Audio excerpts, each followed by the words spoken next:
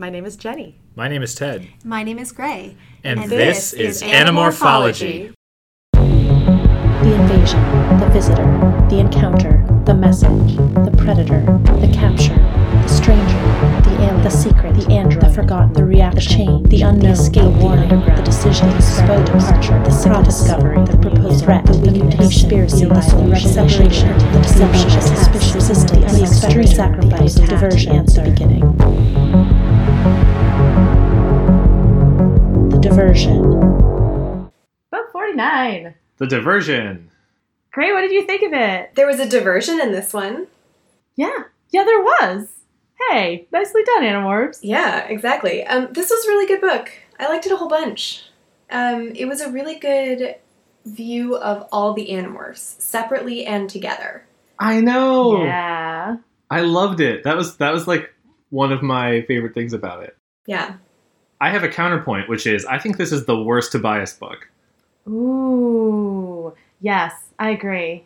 Okay, well that's probably true, but all the Tobias books are so good. Yeah, it's Exactly. a really high bar. It's still probably Yeah. a better than average Animorphs book. Oh, yeah. But at the same time, it's not as good as 3 or 13 or 23 or 33 or 43. I don't remember 43. That's Yeah, Taylor Redux. Oh, I don't feel as strongly about it being better than 43, or worse than 43. I think it probably was, though. Though 43 I came around on while talking about it. Mm. It'll be interesting to see where we go in this one. yeah. Yeah, I had a really divided opinion on this one. It had some really amazing stuff that I was really excited to see. Had no memory of it, incidentally. Very excited to see. But then it also had some stuff, mostly in the second half, where I was like, but what? Why? Isn't No. this also, Jenny, the book that made you hate the ending of the Animorphs forever? Because they finally blow up the premise. I think 45 did more of that for me. But they'll never be back in school. Yeah, that's probably true. I don't. Yeah. Like, You don't have a strong memory of it? I don't remember it, Yeah. and like at this point, I already knew that was going to happen at some point. So it's not like this was an emotional blow. Okay. It is possible that like I don't know, I blocked it out of my memory in particular because I hated that. But like I also didn't remember. I don't remember any of these books at this point. Yeah. So this isn't the reason you hate the ending of the Animorphs, and I can continue to be worried about what happens in the next 5 books. No. In general, like the thing where they blow up the premise is the reason I hate the ending of the Animorphs. Interesting. No, I think that this, like, if this doesn't bother you, which, like, you know, we're adults and expect an ending now, it probably isn't going to bother any of us to the extent it bothered poor teenage Jenny, then I think, yeah, this was the thing for me. That's so interesting. Okay. I don't know about this specific thing. The whole, like, dissolution of the premise just really made it hard for me to grab on because that was what I was there for. Sure, yeah. I think there's a difference. A lot of people have feelings about the ending of the Animorphs, as in, like, the last couple of books. Jenny had feelings about the fact that the series came to an end at all, That is what as I'm opposed gathering. to going on forever. I think that's the distinction we're getting at. Yes, and I think, I don't know, like, it would be interesting to analyze whether there would have been a way to end the series in a way where, like, I was totally happy with it. Like, Sure. that somehow still played off the same things that I had loved in the series before. I don't feel like there probably was. I do think I'm going to have other feelings about the ending. It seems probable. And I also don't think the general sentiment toward the ending in the Animorphs fandom is, like, hatred. I don't know. We'll talk about that more once we get there. Yeah. I'm excited to talk about it more. Ted, what do you think of it? Oh yeah, other than that it's the worst one of the Tobias books. I thought that was a good way to sum up my feelings, because it's like, it's a pretty good Animorphs book. It's also, and I really liked the teamwork, especially coming out of the past 2 regular series books, which have been terrible. It's a relief to see the characters that we know and love behaving in a semi-normal way. Mm-hmm. I also really like, in particular, the Jake stuff in this book. Yes, Yeah. I love the So Jake stuff in good. this book. It So we'll get into it. There's a lot of good stuff. There's some bad stuff that's unique to this book, and some bad stuff that's more like what the Animorphs Series-wide, yeah. it does as a series. Great, you want to tell us what happened in it? And then I would can love talk to. about the parts that I hated and also the parts I liked. No, I mean, I think maybe Jenny hates this most of all, which is a fun. I do fun think I spot for us maybe to have be the in. most negative feelings about this book, but I loved the first half. So let's hear what happened. What a great change from our usual Animorphs discussion this will be. I'm delighted. Okay, The Diversion. This is a Tobias book, and it begins with what I thought was going to be a typical Tobias kind of internal debate between his need to be a hawk and hunt and the difficulty of that life and The theme that is the always Tobias theme, TM. Oh, I want there to be a musical theme that just plays anytime the book. Oh my gosh, I would love that. Yes, it starts with a Tobias theme. Insert your favorite hawk music here.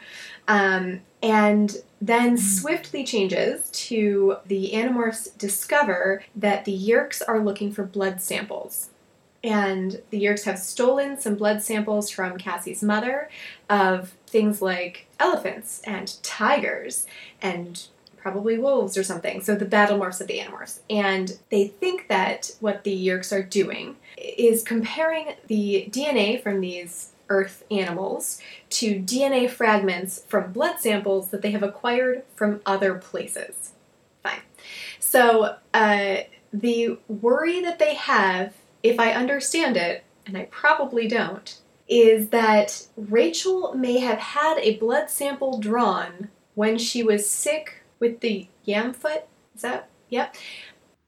Yamfoot comes back. Believe me, I was just delighted by that. Yamfoot comes back. So they think she may have had a blood sample drawn, and oh no, what if they discover in her blood sample the DNA of an elephant, for example? We have to go and retrieve the blood sample or possibly retrieve the computer that has the blood sample code stuff on it. I was deeply confused by the logic for this part. Doesn't matter at all. What they do is they hack into blood banks around the country or around their area to discover which of them has the best security. Okay. They find the one with really good computer security and decide that must be where the Yeerks are keeping these blood samples. They decide they're going to just break into that facility and mess stuff up. In order to do this, they have Rachel morph into an elephant to create a diversion, which she is able to do because the circus has somehow pulled up outside this blood bank in the middle of their city. She morphs an elephant, pretends to be an elephant from the circus, and causes a diversion, while the other Animorphs... Oh, in order to break the GLEEP biofilters on this blood bank, the other Animorphs get into the blood bank, find the place where all of the computers are, and discover that what they thought was happening was right. The Yeerks are comparing blood samples they have acquired from a number of different places to samples that they have, but what the Animorphs fail to remember is that every time they get into a fight, their blood is just everywhere. So much blood in this series, lots and lots of blood. And so they didn't need to worry about Rachel's blood sample from when she got the flu. There was blood everywhere. Fine. And the Yeerk computer magic, whatever they're doing, has found a match to one of the blood samples they've discovered. And it turns out that it's Tobias's mom, Lauren. They have found her. There's a big fight for them to get out, and they regroup at the barn and realize that because they were unable to destroy the computers because of this whole battle thing, all of their families are in danger because the Yeerks now have the technology to match these blood samples and find everyone in their families. So they have to rescue their families and tell their families about the Animorphs and get them out. So Jake decides they will sleep on it, they will make a decision the next morning, everyone votes, they decide to do this, and they rescue each of their families. And the three who need this to happen, it's Cassie, Rachel, and Jake, and they do it in that order. It is an amazing sequence of telling their families, and I truly loved I loved Cassie and her parents so much. Rachel's mom is awesome. And then they get to Jake's house, and the idea is that they're going to kidnap Tom because he's the controller, and then get his parents to go along with them. And instead, as they're waiting for his family to come back, when they return, it is clear that they have been infested. His parents have been infested as well, and so poor Jake, his whole family, they're now controllers. and he has to leave them behind and escape with the Animorphs. So it's truly heartbreaking and terrible.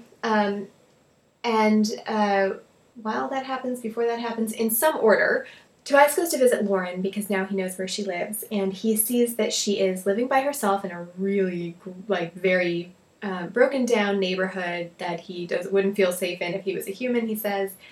And it turns out that she is blind. She was clearly in some kind of accident that has stripped her of her sight, and she's living there with her guide dog, whose name is Champ, and he's a very good boy.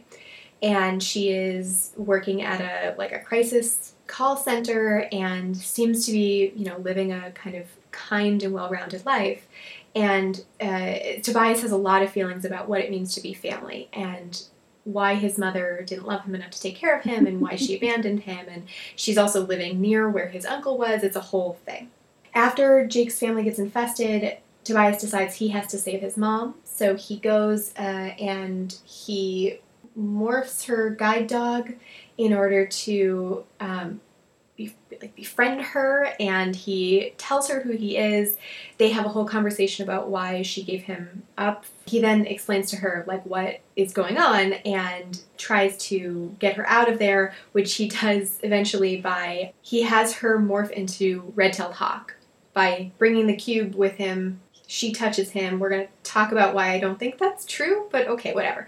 And then she morphs into Red-tailed Hawk. They try and get out of there. There's this huge chase sequence at the end and big battle sequence. There's a old lady controller in a helicopter. I don't know what's happening. But with the help of his friends, the other Animorphs who are there for him and are wonderfully supportive and adorable, they manage to rescue both his mom and her guide dog, very importantly. And at the end of the book, Cassie's parents, Rachel's mom and sisters, and Tobias's mother and her guide dog are all living in the new Hork-Bajir Valley with Marco's parents. And now we're getting towards the end game. We're what's going to happen with Jake's family? I don't know. I think that's everything. Yeah, nice. Great summary.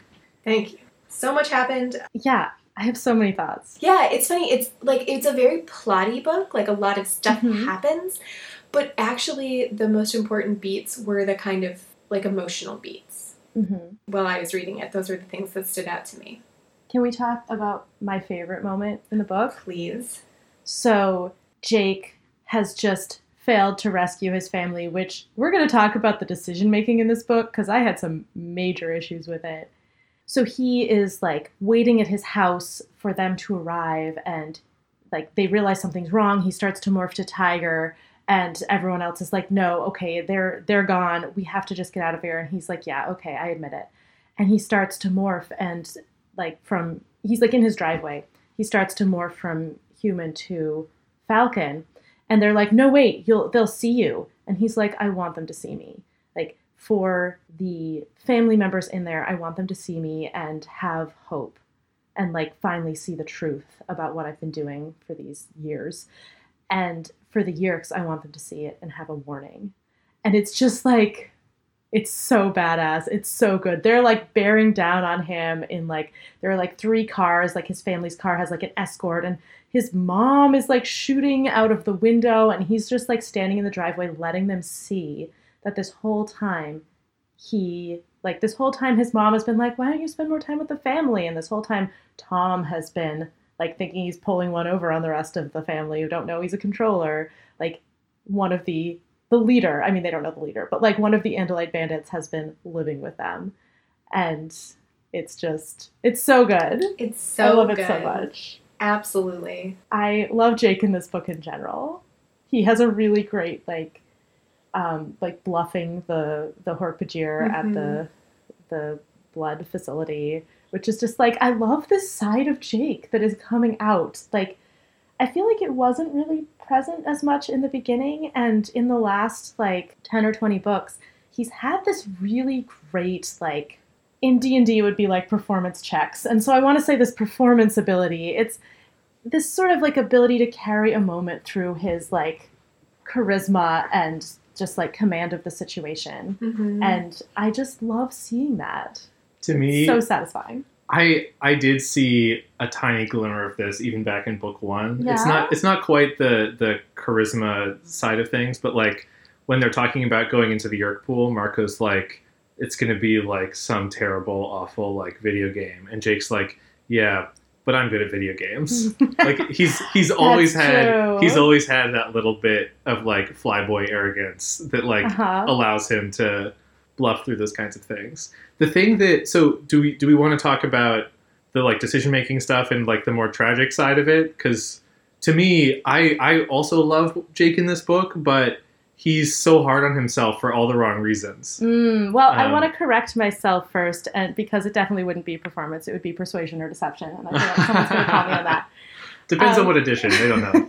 Also, like, he's hard on himself for some of the wrong reasons. He's hard on himself for some of the right reasons, too. Yeah, there was a lot of stuff in this book that felt like very bad decision-making in terms of, like, timing, and some of it didn't even make any sense, and it felt very like the power of plot compels you. Like, they needed to, like, have certain things happen, and they're like, we can't quite come up with good reasons for these things to happen. The Animorphs make some bad decisions about them. Okay, sure.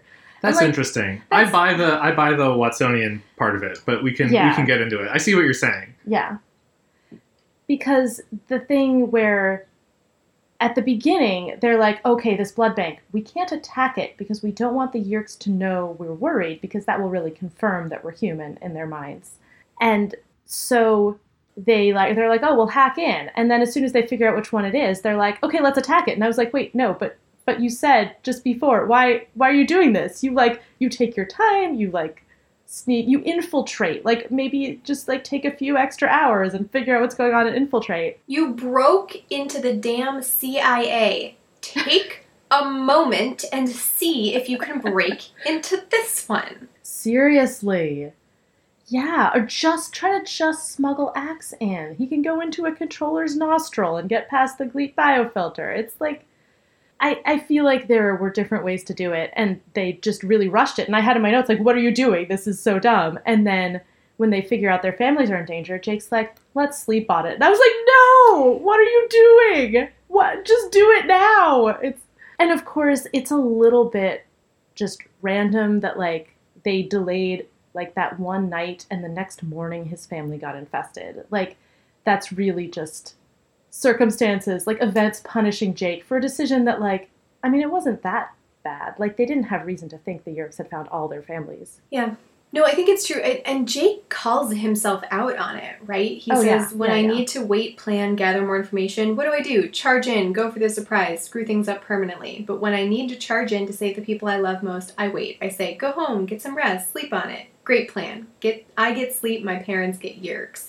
And I was like, I mean, you're not wrong in this particular situation. You're doing great, buddy. Like, I'm not trying to denigrate your leadership style. You're doing as well as you can with the information you have. But this particular plan was not awesome. I don't know. So to me, it's totally the power of plot compels you here. Mm-hmm. But like, Jake doesn't know he's in a story, right? Like, look at book 45, right? Marco makes a bunch of really risky decisions that pay off. And the Animorphs have this amazing gamble where they waltz into the Yeerk pool with a stolen bug fighter and make it out by the skin of their teeth. And they have lucky rolls over and over and over and over again to continue the metaphor. And there you're like, oh, wow, look at them being so bold and it paying off. But like, any of those missions could end in them all dying, right? So like, it's and we know that like Jake has been, and they don't really set that up in the text in the beginning of this book, but he's been so itching for a definitive conclusion, and he's been so kind of like desperate for, like, he doesn't really have any hope that this thing is going to end in a positive way, right? And the battles in like Megamorphs 4 and in 41 have been really like getting to him. He's in a bad place. So it totally makes sense that, especially like, what's the lesson that he learned from the non-David stuff in the David trilogy? It's like morph rhinos and barge in, cause a ruckus, right? Like, it's very consistent that sometimes just blowing things up is a good plan, right? So like, obviously in hindsight, you should be more cautious in the situation. The whole thing about like, what are the odds of the Yeerks finding a thing out, you know, through this plan of theirs, it all makes sense. But like, I totally buy that leaning into fighting is the kind of thing that Jake would have done in that situation. And he's beating himself up because of the outcome, but I'm not sure the decision was that much worse than other decisions he's made. Like, you have to accept that sometimes these things are going to go the wrong way. Yeah. And then we don't get a lot of insight into him the one night delay. But again, I think it's the same kind of thing. He's like, I'm overlearning the lesson of the last battle, right? Like, I rushed in too much. Now I'm gonna take a step back. Like, he's just a kid, right? Mm-hmm. He's like a really good general of the Animorphs, but he's not able to, I don't know, plan things out. He's a very emotional decision maker, right? And that leads him well throughout most of the series. But like, it totally makes sense to me that here it would be a problem. And the thing that gets me, the moment when he says, "My family goes last because they're the riskiest," that's the part where I'm like, Jake, you're so wrong-headed, because we've seen before in the series that he puts the needs of the other Animorphs before himself, and he's like taken on this idea that like he can bear the biggest weight, he can like, you know, not ask for support when he needs it, right? But I think there's just as good of an argument to like try and get Jake's family out first, because there's so much potential for things to go wrong. I don't know. I kind of buy his argument. I mean, I like your point about him feeling like he can do with less support than the others, and not understanding maybe the role that his family has played in, like, I mean, Tobias like really weighs on it heavily in this book. He's like, yeah, Jake's family has like driven him, like the idea that he'll be able to save his family, and Jake understandably doesn't prioritize his own emotional motivation and well-being. Like, we've seen Marco do that same thing in a very different way. And here's another argument. I think you're right, and I also think, like, logistically, there was the thing that his family was already getting the lawnmower when they took the vote, right? So I guess it makes sense logistically. But the thing that like really broke my heart is that when they're waiting and Tobias and Axe are with Jake, and they're like, "Your parents, like, something's gone wrong. They've been away too long," and Jake is packing and in denial that something could have gone wrong.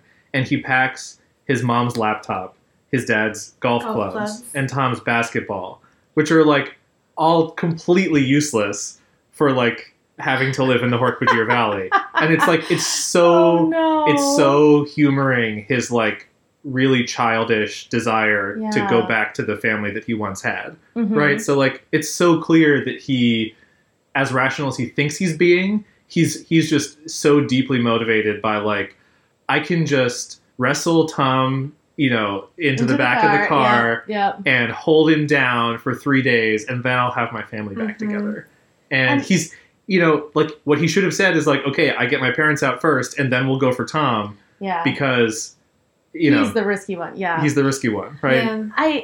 I really love, one of the things I love about the series in general is how it like gives with one hand and then takes away with the other, because Gray, you were talking in 45 about how it read like a Child of Divorce's like fantasy, and this book is in so many ways like a orphan's fantasy, a child, you know, whose mother abandoned him. It's fantasy. It's like, well, she must have had some good reason. Turns out she had amnesia. Like, it's such a like hand wave, like, oh yes, of course. And Tobias gets that dream of like, I'm sure my mother, wherever she is, really loved me, and she just couldn't come back for some reason.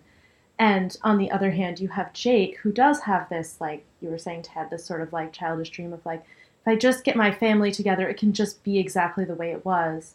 And he doesn't get that. It gets taken away. And I like that. I feel like that's a really good balance, because otherwise it would be a little like saccharine. It would be like, oh yeah, and everything they want, they just get really easily. And instead, it's like sometimes they get these things that they want, and sometimes they get really brutally taken from them. And I think it's a really nice, I mean, it's still rough for middle grade, but it's a really nice balance in that it does give you all of these like comforting, like good things, but then also has this sting in it. Yeah, I mean, I think that's part of the reason that Jake feels that he needs to go last, is because what we see from him throughout the book is, and in this one in particular, is that has been his motivating force, is saving his family. throughout the series, so he can't save them first. That gives him what he's been fighting for. Right? I mean, I'm not saying that, like, if he saved his family, he would kind of stop and, like, leave the other Animorphs on their own. But he might lose focus. And so I think for him, it's of necessity. Yeah.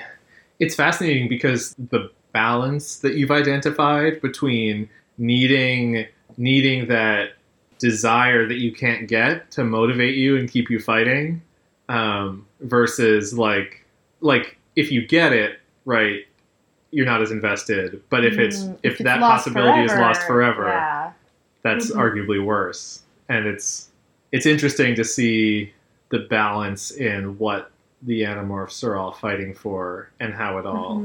Because I think, like, Marco, most of all, kind of got that wish fulfillment in 45. And he's been complaining about, like, living in X's scoop. But he mostly seems pretty well adjusted. Yeah, he's fine. Right. Yeah. No, I mean, I think one of the things this book does really well is show us the motivations that each of the Animorphs has to greater or lesser degree, right? We don't get a ton of, like, Axe's motivations. We get a lot of Jake, we get a lot of Tobias, some of Marco and Rachel and Cassie as well. And I think that it's really well done, but it also strikes me as a wonderfully middle grade way to do it, because the book calls out those moments explicitly. So if this were, an adult book, you might not get a line that says, "It was weird, we'd almost traded places. Tobias the orphan suddenly had a mother. Jake, the poster boy for the all-American nuclear family, was alone." In middle grade, you write that out. You say, here's the parallel that I'm drawing. Do you see this is about family and motivation, and, like, here's what happened to Jake, and here's what happened to Tobias, and here's how they're the same, and here's how they're different. And in an adult book, it's just like, figure that shit out for yourself. It's one of the things I love about middle grade, right? Like, you get that explanation. And I think this book did that really well. It did mean sometimes it was the power of plot compels you, and sometimes it was the narration is going to explain what you should think about this moment. But in general, that was, I think, really well done. And in particular, when it came to families and, like, what it means to have a family and how that motivates you. What different families all do the same and what they do differently. All of it was really a lovely way to talk about that. Yeah, and that line you just highlighted with, like, the contrast, like, they've swapped places. Like, yeah, we've talked before about how Jake has both of his parents, and that's part of the stability that he brings to the Animorphs. And, like, I don't know, I'm a little nervous. Like, I'm wondering how that will affect him. I don't really remember, but I feel like it's not going to be great for him. Yeah, I mean, it's so when they realize that they can't rescue Jake's parents, there's a bit where Jake starts flying differently. The thing that Ted mentioned earlier about him being, like, kind of a flyboy, right? You get that very distinctly because all of a sudden it's something like, his turns are crisper and he's diving closer to the ground and, like, taking risks in his flying, but being very skilled at it in a way that he hasn't before. And it was another one of these, like, really wonderful metaphors for, like, Jake is going to take more risks because for him, the worst thing that can happen has already happened. And what's that going to do for his decision-making process? Because, a lot of the reason that they've been keeping secret and kind of keeping a low profile is to protect their families. They don't have to deal with that anymore. That concern is out the window. So what does that mean for Jake's decision-making process and for all of them, for what they're going to do for the next 5 books? I mean, the world is they can do any stupid they want now because they don't have to worry about Jake's parents getting infested. Like, hey, crash another jetliner into the yurt pool. Ooh, who cares? Like, let them see that you're human. What are they going to do about it? It's like a really interesting turning point, I think. And it is, like, it's gonna be fun to see what it's like to have those fetters off. Like, those constraints were one of my favorite parts of the series when I was a kid, and also just reading it now. But, like, now they don't have to go to school. They don't have to pretend to be normal, which, of course, was super fun. But, like, now, all limits are off except that they need to survive. Yeah. The wild thing about that, though, is that I love that the twist in that they're kind of, like, blood bank plan, which I think on the whole is, like, pretty good planning from the Yeerks, despite the Yeah. like the animals in human DNA, animal DNA and human DNA bloodstream. That part doesn't make any sense. The science of it is questionable. But the idea that the Animorphs have left blood behind from their human bodies at all of these places, and the Yeerks are collecting it and tracing it. No. The idea was they'd left blood behind from their animal bodies, and their human DNA was in the bloodstream. Oh no, that's way worse. It's actually pretty bad fake science. It doesn't make any sense, and I hate it. Okay, no, let's circle back to that. Anyway, Yeah. the point I wanted to make is like this idea of like the Yeerks are doing something that they're closing the net in the way that the Animorphs really can't escape because they've been fighting so hard, and now every battle they've had, which like happens in every book, is a way that the Yeerks can get closer to them. And so What I a love great metaphor. I love the twist that the turning point that outs them is not they find Cassie's mom or they find Rachel's mom, but it's they find Tobias's mom, and that's a way to like bring in this other element. It's sort of similar to like Marco's dad discovers Z-Space. It's like an external thing that happens that kind of like escalates the war. I really like that piece of it. The thing that's really bizarre though is that we've had this like simmering subplot in 46 through 48 about like whether or not they should go public, and that is completely dropped from this book. It's never mentioned in favor of them just being in like rescue their families and protect the secret mode. But like it's so weird that the Animorphs were like considering going on the aggressive, and that was kind of like this subplot, and now their lives have been upended because they had to go on the defensive. It's like it's a weird zigzag in kind of the arc of the ending of the series. And it especially bothers me in like Rachel's characterization, because I love Tobias and Rachel in this book, but like there's none of the Rachel from 48 in this book at all. And it's so weird that those issues just kind of got tabled and that whole idea has gone away. I mean, I'm sure they'll return to the idea of like, now that we're in hiding, can we go public? But it's so different if going public means outing their families first versus like this more defensive thing. Well, and I'm actually more surprised now that you bring up that very excellent point that saving their families was not important before whether or not to go public. Yeah. Right? Like it's like they didn't even consider doing what they have to do in this book. Like as they were doing the like, should we go public or not, it was very much a discussion of like pros and cons of that decision. And I don't remember them spending an inordinate amount of time saying it's going to for serious mess up our family lives. Like I think maybe they mentioned it, but it wasn't like there are steps to this process, and the first one is like save our families. It's also just the thing like in the last Jake book where his mom is like, oh, clean the basement so you and your dead friend can play there. Yeah. Right? Like, it just never comes up. So Yeah. I was wondering at the beginning, they never addressed this. Like, what makes them think that the Andalite bandits are human now? Like, they've had so much time to figure that out. They've never figured it out before. The Animorphs have been getting sloppy lately. Jake outed them to those Trekkies in the woods in 47. Like, I wonder if it was something like that, where, like, some word got around to the Yeerks. I'm a little bummed we never find out what did it. They just kind of leave it at, the Yeerks guessed, and now they're trying to confirm it or something. But, like, I would kind of like to see the plot where they didn't consider the impact on their families, took these initial steps to go public. The Yeerks caught on, they had to scramble to save their families.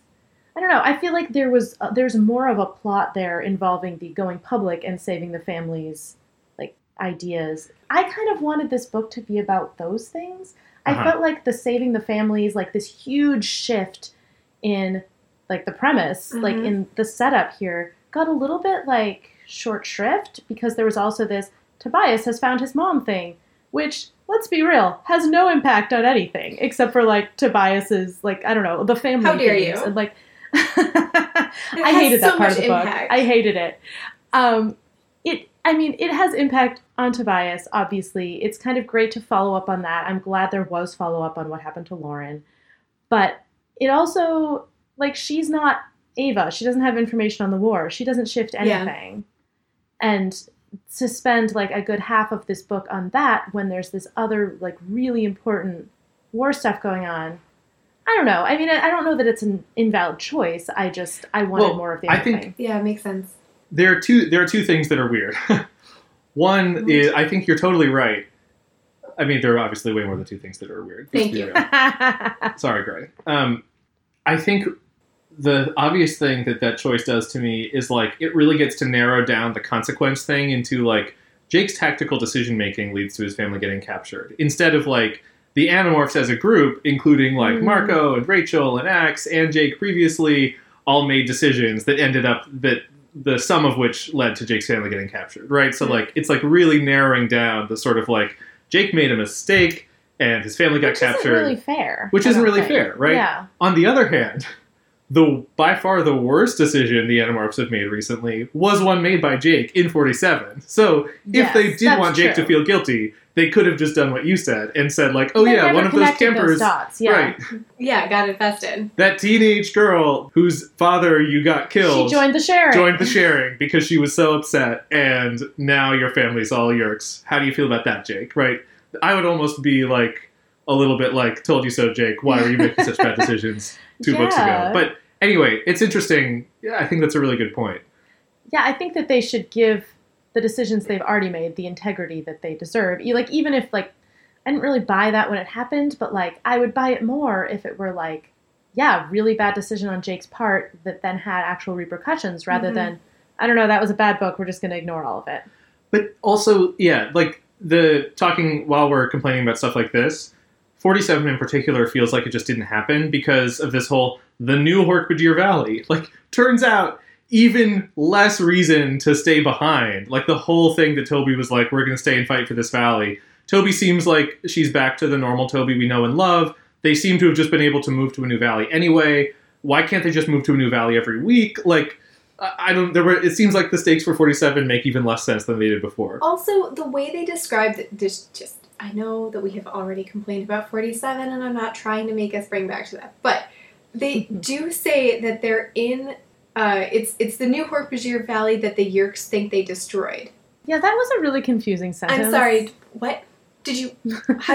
No, they don't. If it's the new valley, then the Yeerks don't think they destroyed it. That's not how new works. It's fine. Yeah. Doesn't matter. They also but, like, didn't seem like the Yeerks thought they destroyed anything. Maybe they're talking about book 30. Right. Maybe yeah, that's what I was going to say. Where the Yeerks seem to have, like, where the Yeerks thought they'd blown something up in book 30. Okay. Wait.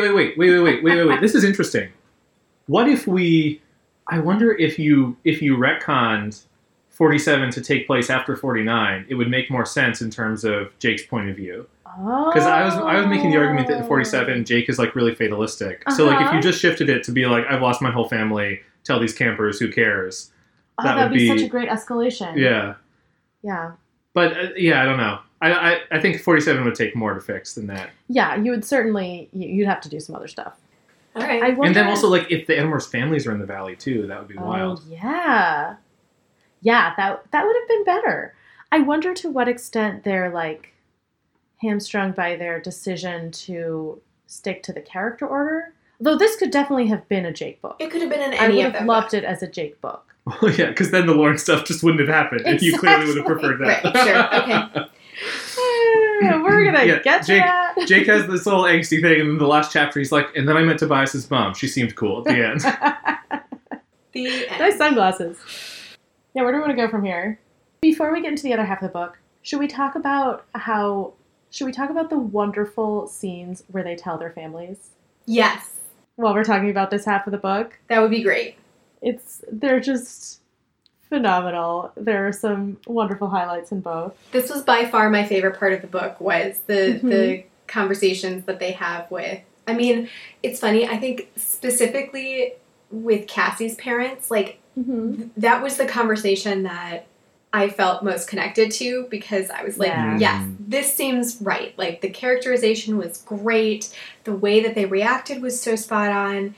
The stuff with Rachel's family, I was very confused by what was happening just the whole time. It was awesome. Like, super great, very on brand for Rachel, but I was very confused the whole time. And then the Jake stuff happened. So should we start with Cassie? Yeah. Yes. Yeah, it was the most in-depth. It's the one where they're like, let's actually convince them. Cassie's like, my parents are scientists. We need to actually show them. They need to understand before they'll act on this.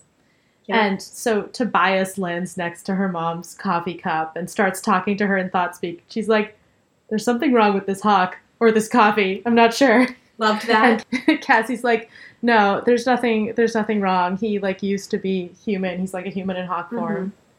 And Cassie's mom like goes outside and sees Axe and Tobias starts morphing and she's like, Cassie, stand back, it's diseased. And then she scoops Tobias up under her arm. She wraps him in newspaper, tucks him under her arms, like, go get your father, we've got to do something about this sick bird. I knew about radioactivity. It would come back. Yeah, then she sees Axe, she's like, I knew those like high voltage power lines would affect the wildlife. Which, like, high voltage power lines do not put out radioactivity. It doesn't matter. I was like, come on, I thought you were a scientist. This also leads to what I consider one of the most iconic lines in the whole series, which is when Cassie's mom is like, this is starting to come around to the idea that all of this is real. And she reaches out to pet Axe's haunches. And Cassie is horrified and says, Mom, don't do that. You can't touch Axe's butt. He's my friend. Would you touch Jake's butt? The conversation was so great. Would you play with Jake's butt? No, of course not. Then quit playing with Axes. All right. So good. That's one of the things that I've never forgotten.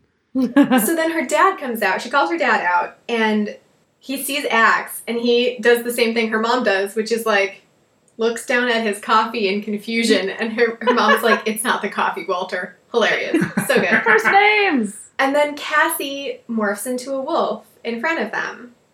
And as she does that, she tells them about this whole battle and about what they're doing and how they've been fighting this war. And the first thing her mother does is her mother scooped her into her lap. Baby, oh my baby. She stroked Cassie's hair and kissed her face over and over. Her father wrapped his arms around them both. Why didn't you tell us, Cassie? We would have helped. Breaks my heart. I want that for all of them. I want all of them to have Cassie's mom just hug them, scoop them into her lap, and tell them that she loves them and that they've been doing a great job and she wishes she could have helped. And I loved it. Yeah.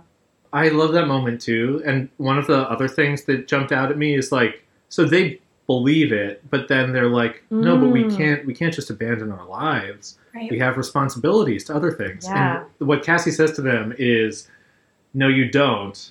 You have your life and your family, and that's all that matters.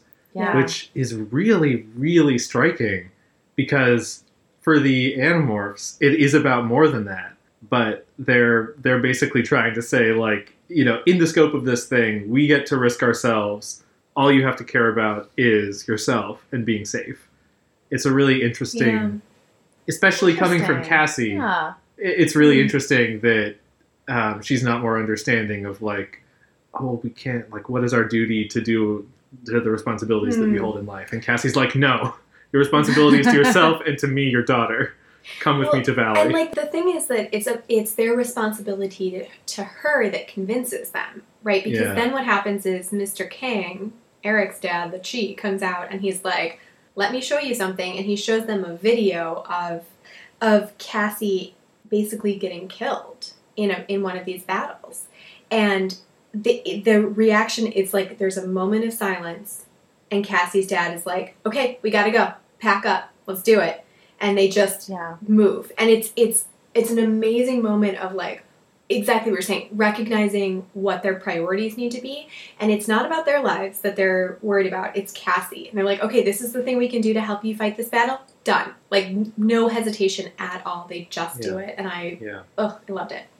I had a little bit of a different interpretation of like that previous exchange with Cassie than you did, Ted. I feel like her mom was like, you know, I can't leave my job and my house and my responsibilities. I think it felt less like I have moral responsibilities and more like, no, these trappings of my life. And Cassie was like, these things like really cutting to the heart of like what actually matters.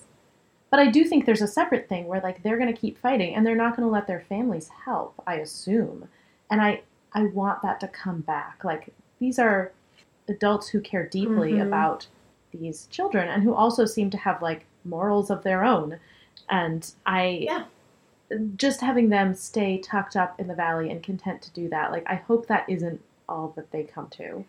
Yeah. I think I actually totally agree with you that it's like what she's concerned about are the trappings of life and stuff. But I think the argument isn't you got to look out for number one and you got to look out for me. Mm-hmm. The argument is we're fighting for the survival of the human race. Mm-hmm. Like you can't help these animals, but if like the reason I'm fighting is because if we don't stop the Yeerks, all the animals will die.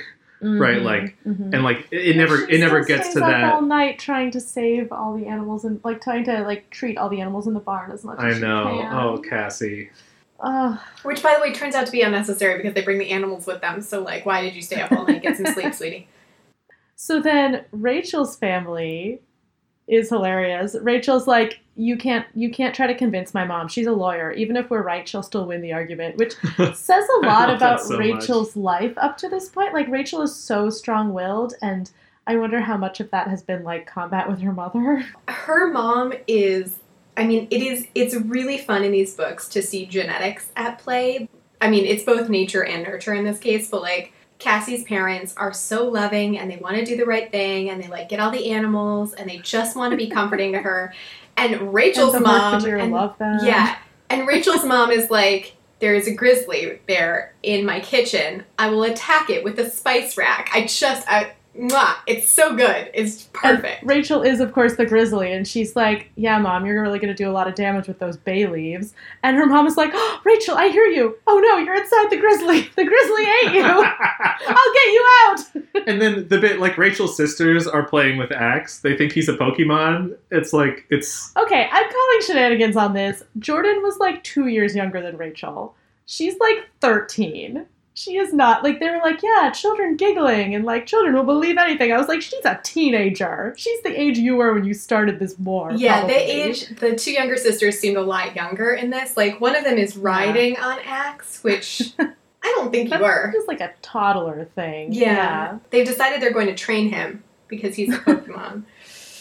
That was funny. Priceless. That was great. Even though I am a well-seasoned Andalite warrior, they think I need training. So good. He was missing context. He was well-seasoned because of the spice rack. But I do like the idea. I mean, they do seem aged down, but I like the idea that kids are like, yeah, whatever, aliens, sure. That's fine, let's do it. Reminds me of TV. Yeah. Yeah, it's also, like, not exactly unlike the reaction that Rachel had. When they saw Elfangor, it wasn't like they were like, well, okay. They were like, yeah, all right, aliens. We've seen aliens on TV. Yeah, fine. That's true. I do feel like it was a way to not have to worry about the girls' reactions. Like, they didn't want to have, like, another teenager, like, giving attitude. But, they were working with limited space. I truly do not understand all of what happens in this scene because it's a delightful scene. Do not get me wrong. The moments of it that I understood, I loved. Grizzly Bear in the living room, gets the spice rack, tries to protect her kids. Love all of that. But somehow we get from the Animorphs appear, there is an alien and a grizzly bear in her living room. Then Rachel, as the grizzly bear, picks her mother up, puts her in the car, and says, drive, and her mom does. But angrily. I feel like I'm missing an important step between the first and the second. Because, like, I don't think I would drive if a grizzly bear just told me to drive. Like, I would like a little more explanation, please. It did seem like she knew the grizzly was Rachel, so maybe... But, like, I don't know. You wouldn't take orders from your, like, teenage daughter in grizzly form, probably. You'd be like, no, I want... Especially this woman who does not take anything from anyone. Yeah. She was... I love how much her character came to life in this book. Like, later she is helping the Free Hork-Bajir develop a constitution. What does that mean? That is nonsense. Nonsense. Like, actually, and slightly enraging nonsense. What are you talking about? I don't know. They could have, like, come up with governance rules. Okay. No, I want to hear your rant, Greg. Yeah, I want to hear about this. Well, I just feel that this group of sentient creatures has lived for a very long time, following the rules of essentially an herbivore herd that lives in peace with each other and their surroundings. Mhm. and does that in part because of the way that they have been developed by their creators, in this Mhm. case very literally, and in part because they have, once in a while they have a seer who provides additional guidance, but Mhm. what they don't do, and I feel that this is important, is vote. And this whole, it just seemed... Little colonialist. Yeah, what do you mean you've decided? I mean, and I liked it, right? It was very funny, hilarious. But Yeah. it also did not make any sense. One of the things that I loved was they're voting on what they're going to do, right? So they voted to have a constitution. Then they vote to have Rachel's mom help them write the Constitution. So that's what they're doing. Then they finish the Constitution. Everyone's happy. They're going to sign it. None of them can write. So they vote to learn how to read and write. And Rachel's mom is like, I'm not a teacher. I'm not teaching how to do that. So then they vote to have her be the teacher, and then she doesn't. It's all nonsense. It's nonsense. Okay, It's so but you funny. know what? You know what my headcanon for this is 2 weeks later they'll be doing something and she'll be like, "That's not in the Constitution," and they're like, "What? We don't care." And she'll have a fit. So really funny. Loved all of this. I think I'm with you, Gray. I think the offensive thing is the sort of unquestioning, of course you would want the Constitution because the Constitution is the ideal form of governance. Yeah. It's very 90s and American exceptionalism. Yeah, that's legit. And it. I think that it would be super interesting if you treated the issue a little more seriously. One, Toby is a great benevolent dictator of the Hork-Bajir Society, and probably isn't okay with them self-governing So she in a knows meaningful that they way. won't be able to read the Constitution. No, right, but I'd love to see that explored in more Sure. detail. There's probably a case to be made that Ava's experience becoming a citizen could have explains to the Hork-Bajir about different types of governance, and they might Good be point. inspired by her story, right? I'd love to see kind of more depth there. Yeah. But Yeah. as a throwaway joke, it's very funny, and the offensive thing is that it's so unquestioning, right? Yeah. That's really where I was coming from. Was what are you talking about? You need a constitution. I also I like the idea, right, Jenny said canon is great. Where it's just this is a great way to pass the time. That was fun. Right. Probably it's very fun to annoy Rachel's mom. Oh, yeah. Yeah, that's if it's just we're entertaining ourselves by getting this suburban white lady to write a constitution we're going to completely ignore. I love it. Hilarious, and great way to it's spend also the time. there's a little bit of evidence that the Hork-Bajir all have different personalities, and only some of them are congregating around Rachel's mom. Some of the Hork-Bajir are hanging out with Cassie's parents. You know, I love, it was the line, the Hork-Bajir were all, in love with Cassie's parents. And I was like, yes, so are we. They're wonderful. and Especially the kids, the baby Hork-Bajir were super in love with Cassie's parents. Rachel's joke of the Hork-Bajir are only talking about bark and what kinds you can, what kinds and what quantities can you cut off of trees. That's all hilarious and very plausible to me that the Hork-Bajir would want to create a system of rules around. Yeah, there's a debate bark between the harvesting. deciduous and the coniferous Hork-Bajir. Yes. I don't know what that means, but I love it. It's hilarious. It's fantastic. Ridiculous. So yeah, should we talk about the second half of this book? All the Lauren stuff. Jenny, would you like to get us started? I want to hear what you have to say. On the theme, before we get into it, this is like you said, this is a very plotty Tobias book, and the theme seems to be Tobias has mommy issues, but it's such a shallow take that I don't care at all. Yeah. And maybe this hit home for you a little more than it did me, Gray. But the bit that I love is he has this whole bit where he's like, now I know where my mom lives, but I'm not going to go look at her because I'm too psyched out. And he thinks to myself, I'm Tobias. I'm a boy trapped as a bird, and I fight aliens, and I've been in wars, and I've traveled through time.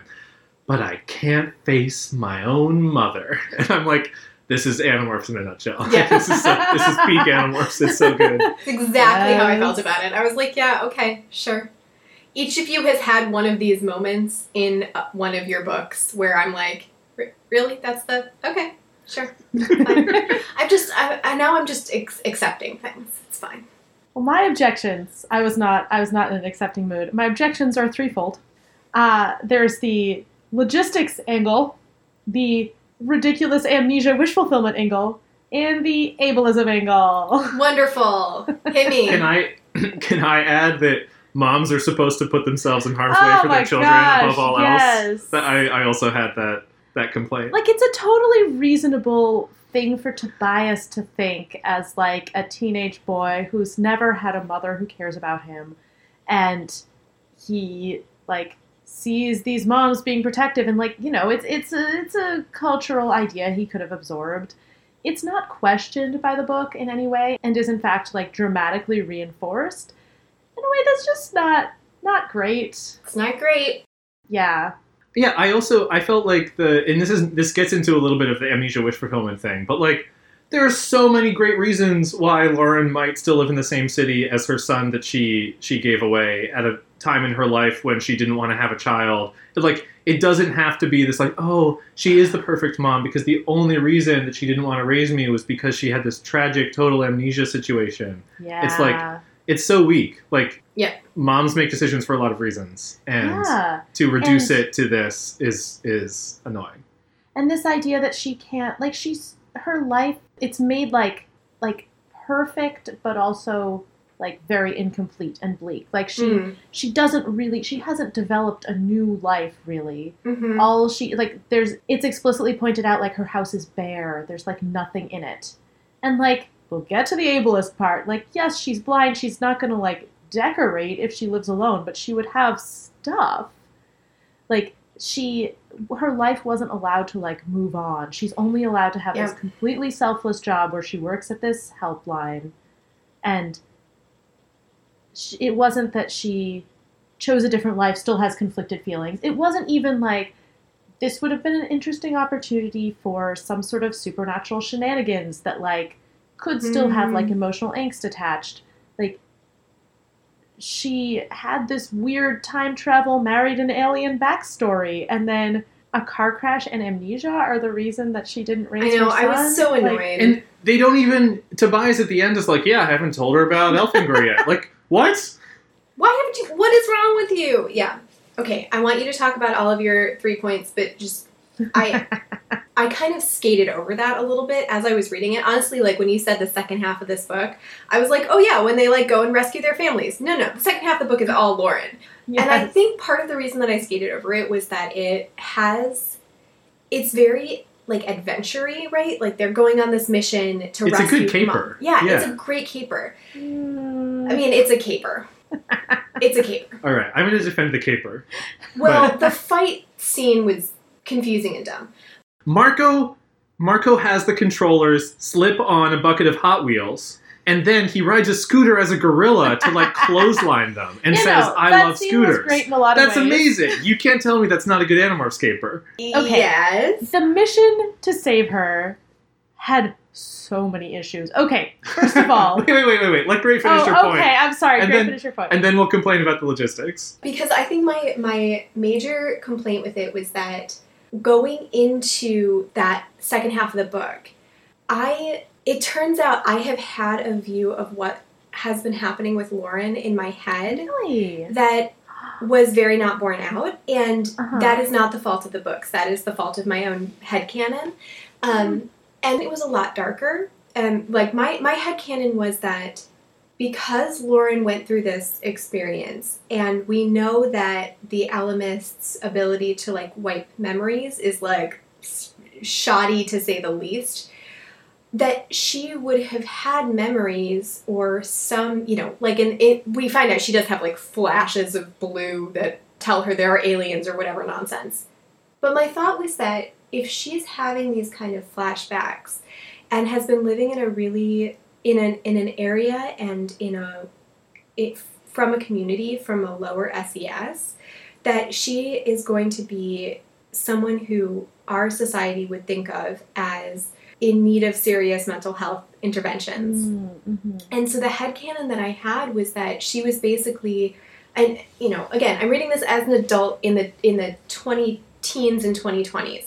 So in my head, she was a victim of the opioid epidemic. And she's, you know, a drug addict who's having these flashes of that aliens are real and nobody believes her, and that she is unable to care for Tobias because she is, you know, either homeless or in some kind of shelter situation where she cannot care for him because she cannot care for herself. And that is a very heartbreaking backstory, and this is much happier. And I like happy stories, so yay. But it also, because of where Tobias is from and what we know about his family and his uncle and aunt and kind of how he's been taken care of, and we learn in this that he's like on the free lunch program, which like I was too. Like that's a very different view of it than like actually middle class lady doing fine but doesn't care where she lives because she can't see it. Like those are very different paths, and I was, as it turns out, relatively invested in my own headcanon. Again, not the fault of the books at all, totally in my brain. But I thought that this was kind of a cop-out. Yeah, as you said that, Gray, I was realizing that, like, one of the reasons the car crash thing bothered me so much is, like, it's in violation of, like, the small world, like, very economical way that these books use events. Like, and some of that has been, like, that's a little too much coincidence, but some of it is, like, okay, that's good plotting, where, like, if what we know about her is that, or like there's this very exceptional thing about her where she had a child with, she went to space, had this whole adventure with aliens, married an alien, had a child with him, then had him taken away and her memory erased, and then disappeared out of Tobias's life. And you're telling me those two things are unrelated? Right. Like she just randomly got in a car accident. It was just a fluke. Like fluky plotting like that is really weird. Like, or when the Alchemist says he erased her memory, what he meant is he got her into a horrible car crash. Ted! All right, headcanon accepted. Wow, I didn't hate that guy until just now. I did, and that seems like the kind of he'd pull when soul. Yeah, he like removing her memory was too big an intervention. All he could do was like nudge the car a little bit. Also, the total amnesia doesn't work like this, so maybe he did the car thing just as cover for his. You know what else doesn't work like this? This is so not important in the grand scheme of things, and I'm sorry that I'm still not talking about Jenny's rants, and I want to get there really fast. We've gotten to them a little bit. But we'll get into it. Cassie says, morphine can fix injuries because all the information needed to recreate the cell is stored in your DNA. But memories? How are those stored? As electrical impulses? As part of your soul? When they're gone, maybe they're just gone. Not how anything works, Cassie. I don't know. That's fair if she thinks that. Yeah, but it's given as the explanation for why memories didn't come back. Like, it's dumb. It is dumb, but it's fine. Like, clearly the people in this universe have souls or something like it, and so it's true. There is memories could be in there. Yeah. Like, I don't know. Like, whatever. I do believe morphing wouldn't fix memories. I rolled my eyes a lot at that. Okay, so Jenny, tell me about start with the logistics. Okay, so I think we've largely covered the car crash amnesia rant, but we can get into it a little bit more. It was just like very emotionally unsatisfying for Tobias, I felt like. So the logistics rant. Oh my gosh. So I felt like there were some hints of this in the Animorphs rescuing their families thing, where the badness of their decisions were perfectly geared towards Jake losing his family, you know. Mm-hmm. But this thing where the Yeerks have figured out that Tobias's mom is related to one of the Andalite bandits, / at this point I guess they don't think they're Andalites. All they do is put her home under surveillance? Like, very light surveillance. It's not like it's like I guess there's a van, but like, they're just hanging out there, I guess, to see if the Animorphs show up. But while they're hanging out there to see if the Animorphs show up, they don't infest her? Why not? They're not vampires. They're allowed to go in her house. Like, they could so easily infest her, and then the trap would be much better. So it's completely bizarre that the Yeerks don't do that. The Yeerks do decide to take her 3 days later, exactly when the Animorphs have decided to rescue her. Complete nonsense. Now let's talk about what the Animorphs do. So Tobias is like, I'm just going to go, like, see what my mother's up to. And then he decides she's probably not a controller. Seems fairly valid. It doesn't seem like she's a controller.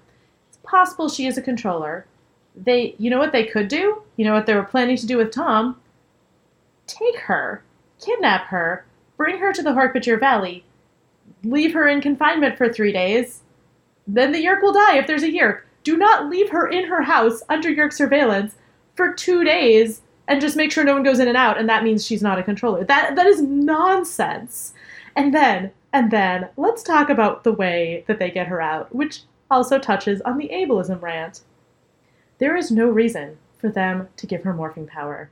This thing where they're like, how will we get her out? How do you get a blind woman out? First of all, rude. Like, I mean, I'm often joking a little bit when I say that, but like, that is extremely offensive. Like, you get her out the way you get any person out, and you know how you do it. You use a freaking hologram. There's, like Mr. King says at the beginning of this book, he's like, whatever you need, we will help. He's there when they're rescuing their other families. He puts up holograms so that no one can tell what's happening. Oh no, the house is under, like, relatively minor Yeerk surveillance. You know how you get past surveillance? With the hologram. You don't give her morphing power so that she can fly out. They have, like, never given morphing power to anyone for this kind of reason. Like, they sort of did a little bit for David. It was a huge mistake.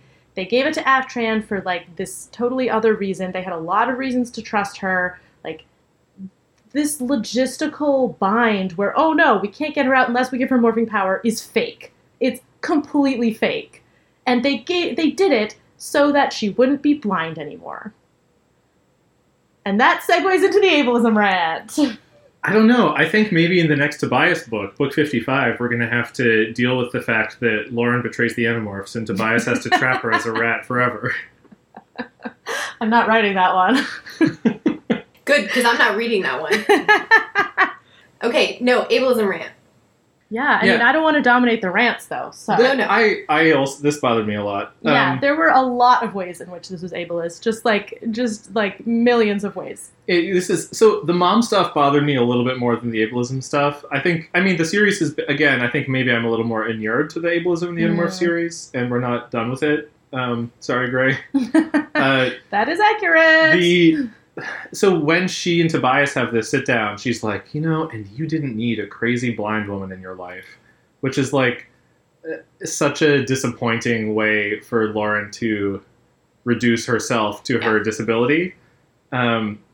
Also, the bit where they give her the morphing power allows them to have this horrible fake moment of drama where Lauren is like, it's so cool to have eyes as a bird.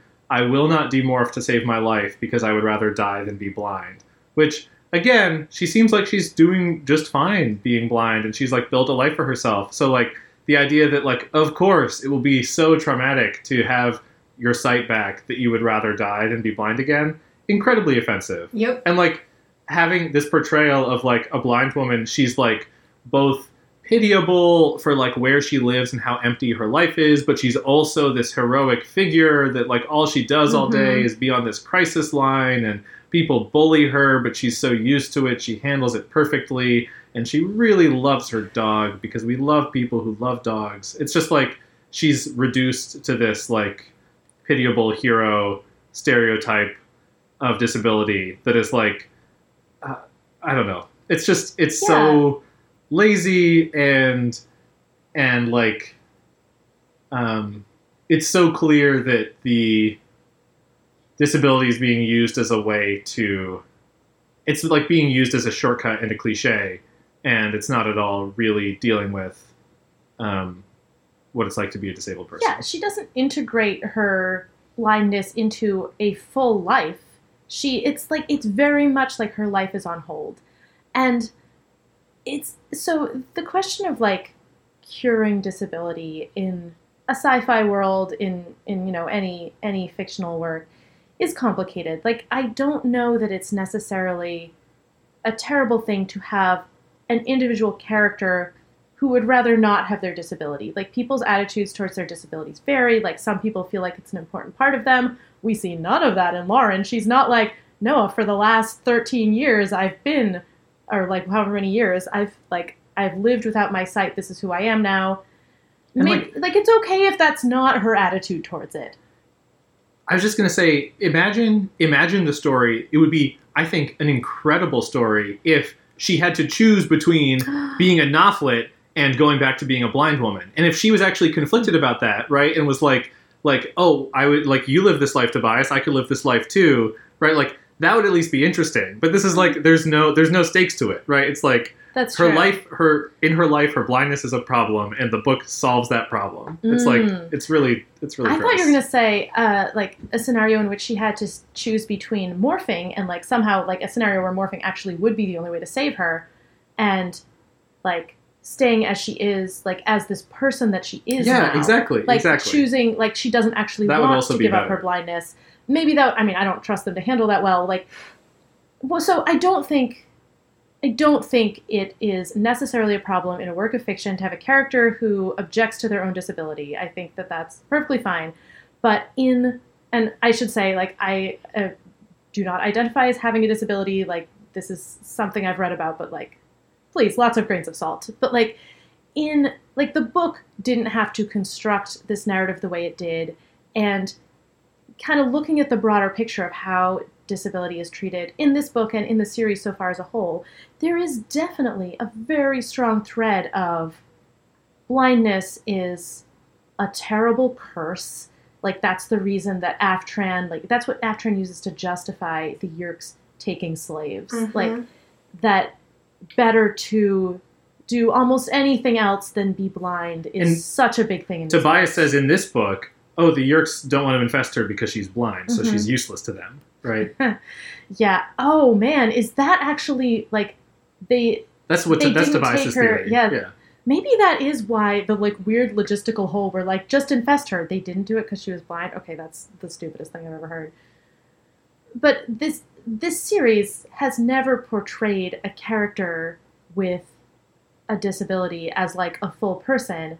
One shows up, she's living this, like, very bare bones life where she doesn't interact with anyone, just goes to her job and, like, doesn't have anything personal in her house and doesn't care where she lives because apparently vision, like, is the key to everything. And if you can't see where you live, you don't care about anything else. Like, and she couldn't raise her son because she was blind.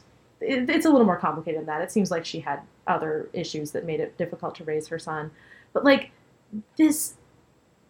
And then the most important thing is that they take the disability away. And the narrative is, like, manipulated so that they have an excuse, which was very flimsy, to take her disability away. And this idea that disability can't be part of a full life, that it can't be, like, an important part of your identity, that all it is, like, something that's impeding you from actually living as, like, a normal human. Like, it's just incredibly short-sighted, I'm gonna say, and offensive. Yeah. And the book, the way the ending works, in the final chapter, you get Lauren and Champ throwing a frisbee, and then, like, it's supposed to be this, like, bittersweet ending where it's like, the sweet part is she gets her body back and her vision back, and now that's all perfect. But it's bitter because her memories were stored in her soul, and she doesn't get those back. Which is, like, it's completely the opposite. Like, I don't know. Like you were saying, the life that she has lived is so much more than the fact that she was tragically blinded and then miraculously Or it cured. should have been. It should have been, Yeah. right? So, yeah. Yeah. The book wants it to tell the simple story about tragedy. A tragedy made you blind, and your half-alien bird son cured you, which is not that interesting. Yeah, which is just, like, completely ignoring the dozen-plus years of, like, real life. It's like it was just on pause. I think I've said that already. I just find it so objectionable. I mean, and you should. Like, it is... Yeah. It is one of the bigger Yikes books in that way, that this is the way that they're treating her in general, and blindness in particular, and it's, I think, particularly offensive because her life actually seems pretty good. Yeah. From what we see of it, right? I mean, and that's not to say that, like, she can't have whatever complicated feelings she has, but, like, she has a job, she has a meaningful job where she's making a difference, right? She's working in this crisis hotline. What we see of that is that she is clearly helping people.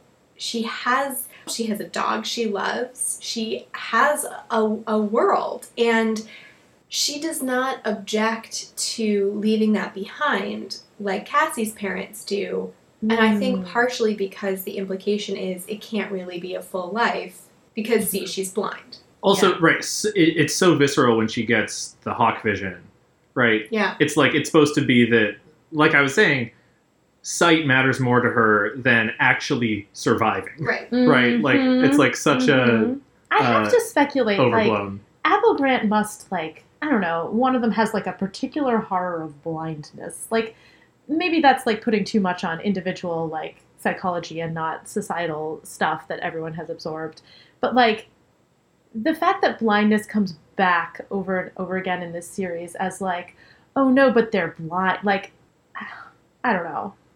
I feel like they definitely, like, this is, like, a personal bugbear, maybe, for them. Another personal bugbear for them is the tragedy of beautiful women who have been physically scarred. Because we've had Taylor, we've had Ava and Visser. Here's again, like, Tobias is like, oh, she's my beautiful blonde mother. And then, like, oh, gosh, I see these horrible burn marks on her face. Then at the end, her blonde hair, like, is shiny and straight on, all over her head. That part annoyed the crap out of me. And it was like, and now look, she's beautiful again. And I was like, first of all, you. And second of all, like, speaking personally, scars can be beautiful. Yeah. Thank you. And also, like, it does not require fixing. And just like the blindness, it felt like the morphing was like, look, we have a solution for all of your physical problems. Like, no, off. I feel like there's some really interesting territory that they could have covered with the intersection of, like, morphing and, like, disability caused by accident, where, like, she could have really complicated feelings about it. Like we were saying, like, she could feel like, no, who I was with my scars, who I was with my blindness was who I am. Like, I wanted to survive, but, like, this isn't just, like, the magical happy ending. And they didn't do that at all.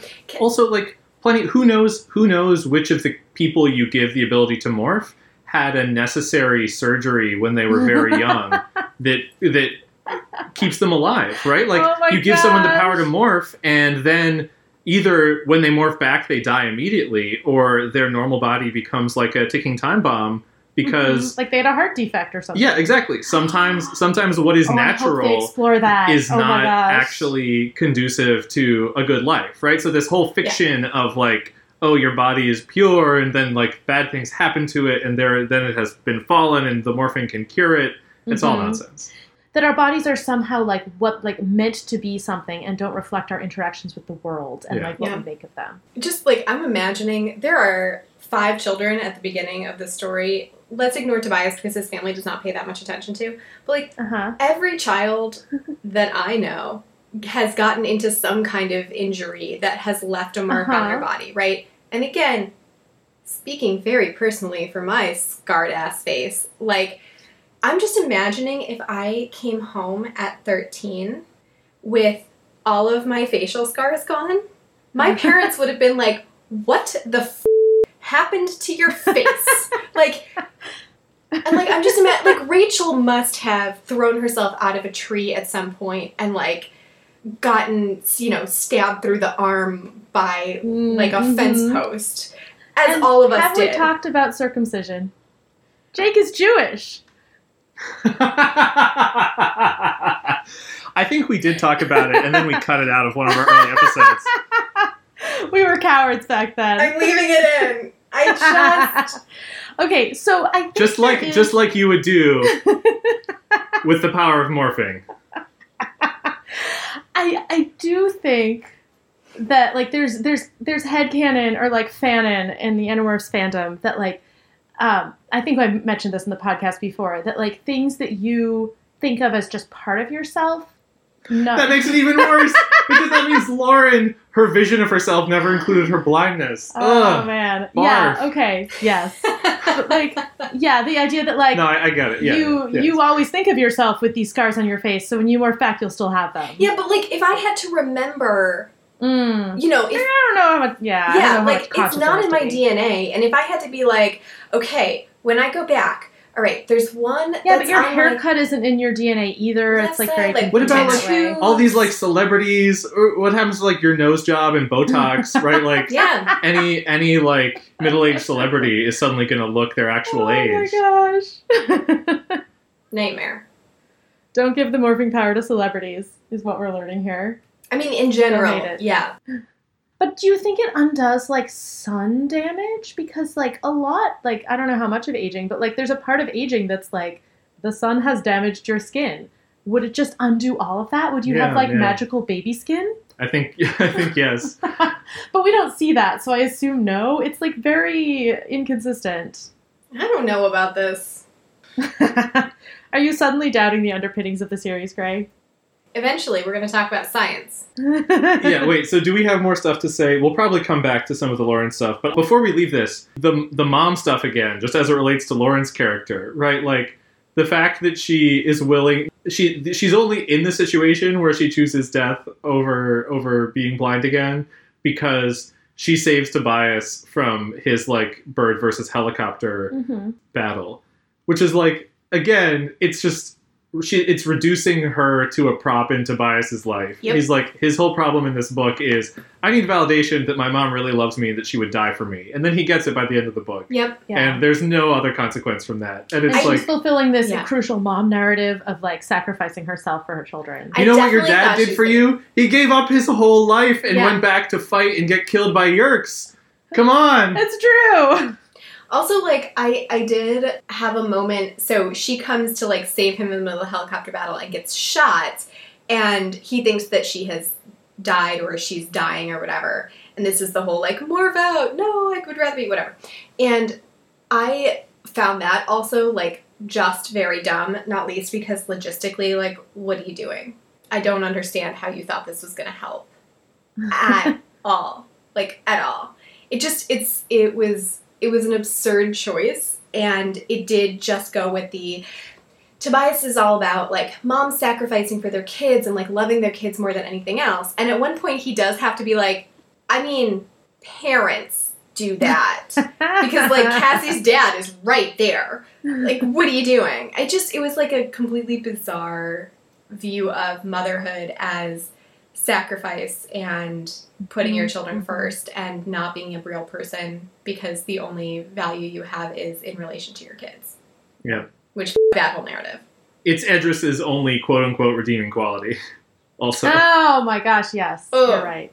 Good point. So, sorry, while we're speaking of parents, I just remembered the things with Rachel's dad, where, you know, her parents are divorced, her dad lives in another city, they get out, and Jordan is like, well, what about dad? And Rachel's like, I'll tell him where to find us. And Stone she's cold lying. Yeah. Like, it's clearly a lie. But, like, also, so sad. Like, they can't save her dad. She must be having all sorts of feelings about that. You know what? You don't see her, in this book, her talking to Tobias about that in relation to all their parent stuff. Yeah. I know, limited real estate. Had to spend a lot on curing Lauren's blindness. So, Ridiculous. yeah. So, Gray, I know you want to complain about this too, but I'll just... The beginning of this book, Rachel says to Tobias, I know you have to eat it as a hawk. She brings him a McDonald's hamburger. Oh, yeah. And I was like, vindication. Tobias has to eat in his hawk form. Yes. I've been on this side of the debate. Uh-huh. Maybe I was remembering this moment. But this book abuses canon about how morphing technology works so much that I feel I cannot claim vindication for this earlier you have to eat in morph moment. Because maybe none of the stuff should be trusted for what it says about how things work. I had to learn rules. Wait, Tobias spells out rules. They aren't all the rules, but he numbers them anyway. He told me the rules, and then, they just making them up. Just whatever. We decided that in this particular case, it. Does this book violate morphing canon? Yeah. Yes, it does. How so? Escafil device acquiring Tobias. You can't Oh. acquire Tobias. You can't. I know That's you can't right. because I had to learn a fucking rule about not being able to acquire morphed animals. But if like the Ellimist gave him back his morphing power, could he have like No. He calls himself a Nothlit, but could he have No. like undone No. that part of it? No, he can't. Because he is still in morph. Just because extra magic got put on top of the first kind of magic doesn't mean you get to undo the first kind of magic. He is still in morph. Doesn't make And here's how I know he's still in morph, because somewhere out in fucking Z space, there's a bag of goo with his name on it. Like, that doesn't, you can't acquire Tobias.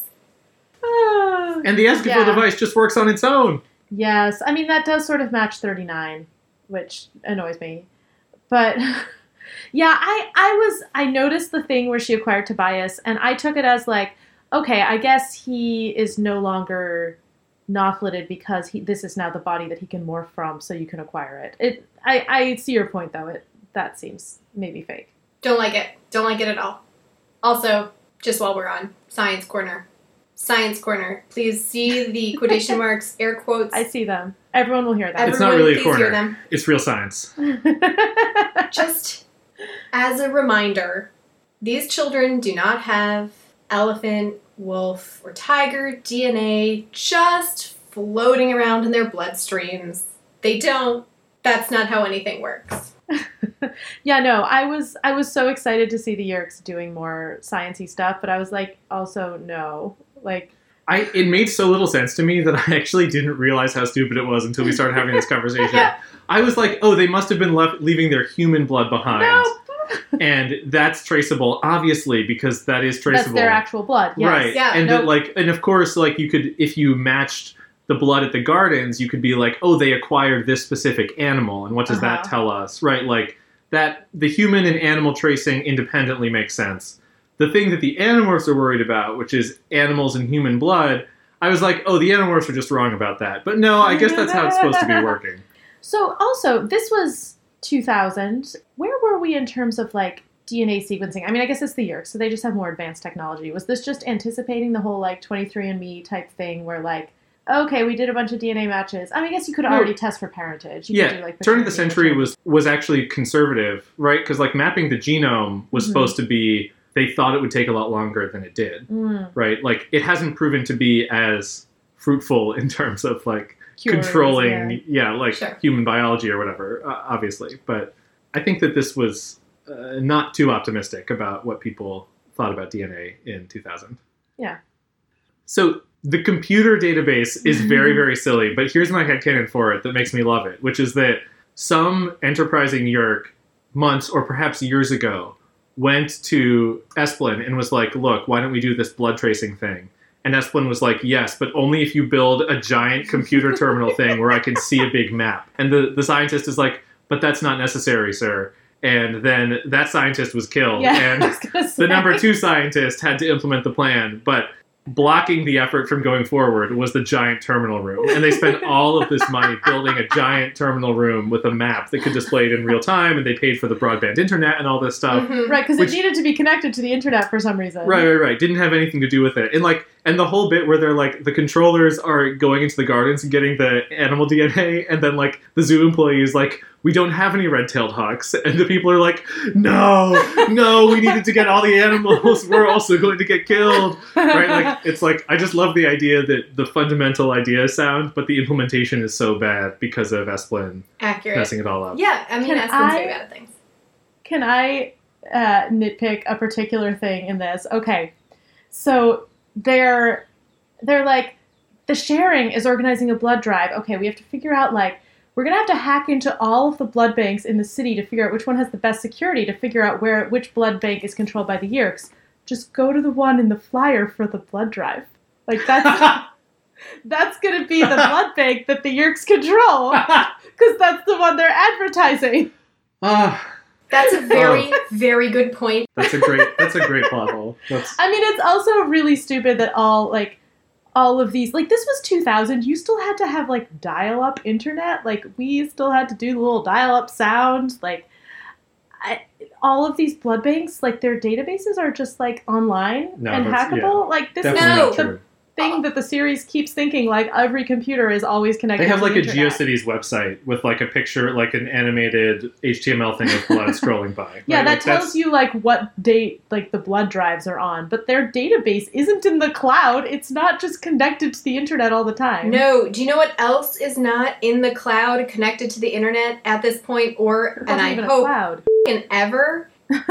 So they hack into hospitals, labs, clinics, community blood banks. They all open right up for us. kind of scary when you think about it. Your complete medical history is just a click away, available to any nut job with internet access. HIPAA came out in 1996. It has been implemented by this point. No, you f***ing can't. Like, even now when we have internet access, there are incredible firewalls to prevent any nut job with an internet access from hacking into, like, my local community health center and finding my medical database. Like, no, you can't. Yeah. They don't understand hacking in this series. No. Although it turns out that they did hack the CIA relatively easily, and the Yeerks have better firewalls than the CIA, which, no, they don't. I don't know. To me, that's plausible. Okay, I want to talk about Ax and Marco. Yes, please. I have so much Ax and Marco stuff. Yes. Ax built his scoop soon after he came to Earth. According to him, it was a smaller version of a typical Andalite home. He'd had to do some remodeling when Marco took up part-time residence with him. Moving in together. So sweet. Ax was an alien of few possessions, but Marco was a boy with lots of toys. And then I was like, can we just call them the boy toys now? Toy boys. The toy boys. Yes, that's them. And then we had this excellent exchange where Marco is complaining. He says, but unless you count the Victoria's Secret webpage, there are no babes in my life anymore. There were no babes in your old life, I said. Oh, very nice, Tobias. Go for the jugular. You've got Rachel tending to your every need. Me, I've got Axeman. Adorable. So good. Then he says, I'll trade you right now, straight across. But I think he's lying. I think so, too. Yeah, I'm sold on this now. What about the amazing shirtless Marco moment? Did that catch your attention? No! I'm sure it caught Axe's attention. Please tell me what it was, Ted. No, Cassie giggles. Oh. So it's a oh, right, OT3 right. fuel. When they take off Marco's shirt to make the blue bands for the thing. Yeah. OT3, nice. There's just, I don't know. I ship Marco with everyone. Not myself. Marco Ax is couldn't definitely stand making a strong showing in. Yeah, it's like it's been, very much background, but it's shown up a lot here. Marco had a lot of good moments of supporting Tobias. Like, he has this bit where he's like, Tobias has feelings about Lauren, and Marco's like, she's a controller, you gotta let it go. Like, I've been through this. And then when Tobias flies away, after the whole thing with Jake's family, Marco and Ax show up, and they're like, yeah, we kind of knew you would be doing this. We're here to help. Right. Actually, what they say... Oh, we should talk about that scene. What they say is, your way in is the dog, which, no, it's not. Just morph a fly. Don't morph her guide dog. That is so unnecessarily, difficult to do. And you aren't going to be able to imitate a guide dog. Like, guide dogs are very specifically trained. It's not just, don't pull too hard, you'll knock her over. It's like... she'll have signals for the dog that he's not going to recognize. Like, it's just... It was a stupid idea. But it is cute that Ax and Marco, show up to support. And Jake knows that they're going. He's he's going to need help. He's being stupid. Go help them. That's so true. I know. So the dog thing is stupid. And I know that this is... We've complained about it, so I would like to say remember those complaints. But... the bit where he becomes her guide dog, and she's like, my mom is, touching me, and it's so nice. And then he's like, this isn't how I imagined it would be. I imagined that she'd be, tucking me into bed, and then she would kiss my nose goodnight. And then she kisses Champ's nose, and I'm like, oh, God, this is so sweet. That was really sweet. And also, that scene at the convenience store was one of the funniest things in this book. This whole thing with Ax. I'm going to ruin it for you, but we can enjoy it first. Okay, let's enjoy it first. So, first of all, they go into the store. There's one cashier in the 7-Eleven. It's nighttime or whatever. And they've decided to just be as Marco said it, teenage punks. So Ax sidles up to the cashier. Do not worry, he said. We are irresponsible teenage hoodlums, possibly gang members, but you are not in any danger. The guy gave Ax a blank stare. His gang's from out of town, I explained. Which... I mean, I think hoodlum, probably not a great word, but also hilarious. And then when they're trying to scare Lauren into giving up the dog, that's just mean. Don't do that. Ax says, she does not seem to be afraid of us. She's probably been through worse, I said tightly. Ah, Ax nodded. She does not understand how menacing we are. He tapped her on the shoulder. You do not know me, he said, but I am a juvenile delinquent. I do not trust authority figures. I probably will not graduate from high school, and statistics say my present rowdiness and vandalism will likely lead to more serious crimes. I am a dangerous fellow, and I am causing mayhem in this store. He reached behind her and pulled 3 jars of baby food from the top shelf, shoved them behind a box of macaroni, shuffled the Cheese Whiz in front of the marshmallow fluff, tossed a bag of ladies' shavers onto a bag of hamburger buns. There, I have now shamelessly destroyed the symmetry of this shelf, undoing hours of labor by underpaid store employees. If you could see me, you would be frightened. So I think there's a lot to unpack there, but also it's hilarious. Ted, ruin it for us. Yeah, it is funny, but I found it really cringy too. I think the part that bothers me the most is the like statistics say thing, because like what we have here is we have a Hispanic kid, or like a, you know, half Hispanic kid, another mixed race kid, and Tobias going into a store being like quote unquote hoodlums and like actually bullying Lauren and stealing her dog and intimidating her and saying like, you know, like don't make a fuss or like Poochie gets it or whatever, right? Like, and Axe is kind of like playing up the stereotype of like, oh, I am probably in a gang. Statistics say that things will lead to more violence. When like the truth of the matter is, in the year 2000, there was a huge like moral panic in the United States about gangs that was like way overblown. So like, and also that went away the next year when everyone started worrying about terrorism instead, right? So like the fact that Axe is playing off this like, oh, statistics say thing as kind of like a haha, everyone knows that like bad neighborhoods exist and gangs exist, and like Axe of course is a good kid and he never do anything wrong. It's like really not acknowledging the truth of the matter, which is that this whole idea that Axe is playing into is like a fake fear, and it makes me feel uncomfortable. It also is a little bit the thing where it's like, at what point do you stop pretending to torture someone and you're actually torturing them? Like, they're not torturing Lauren. They're just like, they're bullying her though, and like, they're actually doing that. Like, they're not pretending to do it. They're doing it.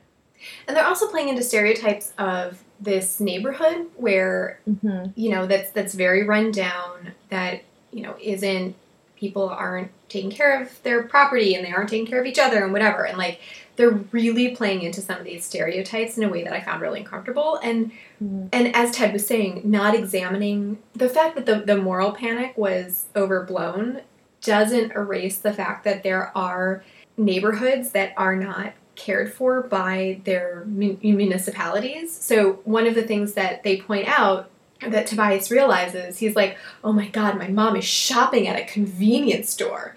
Well, I guess there isn't a Safeway nearby. And it's like, yes, let me introduce you to food deserts. Like, that is a thing. Yeah. And it's not exactly played for laughs, but like kind of all part of this. Like, the Axe thing is definitely played for laughs. Yeah, and it's like, yeah, but you're not really getting that. Like, there's some pretty systematic, a lot of it's systematic and institutionalized racism that's going into this, but some of it's just like systematic downtrodding of the people who are forced to live in these neighborhoods and are redlined or whatever it is and don't have access to the things that might make this neighborhood prettier. And to kind of use that as a fear tactic in some ways is like very 90s and very cringy. Oh, now I feel bad for finding it funny. And that's why I said I was going to ruin it for you. No, that's legit.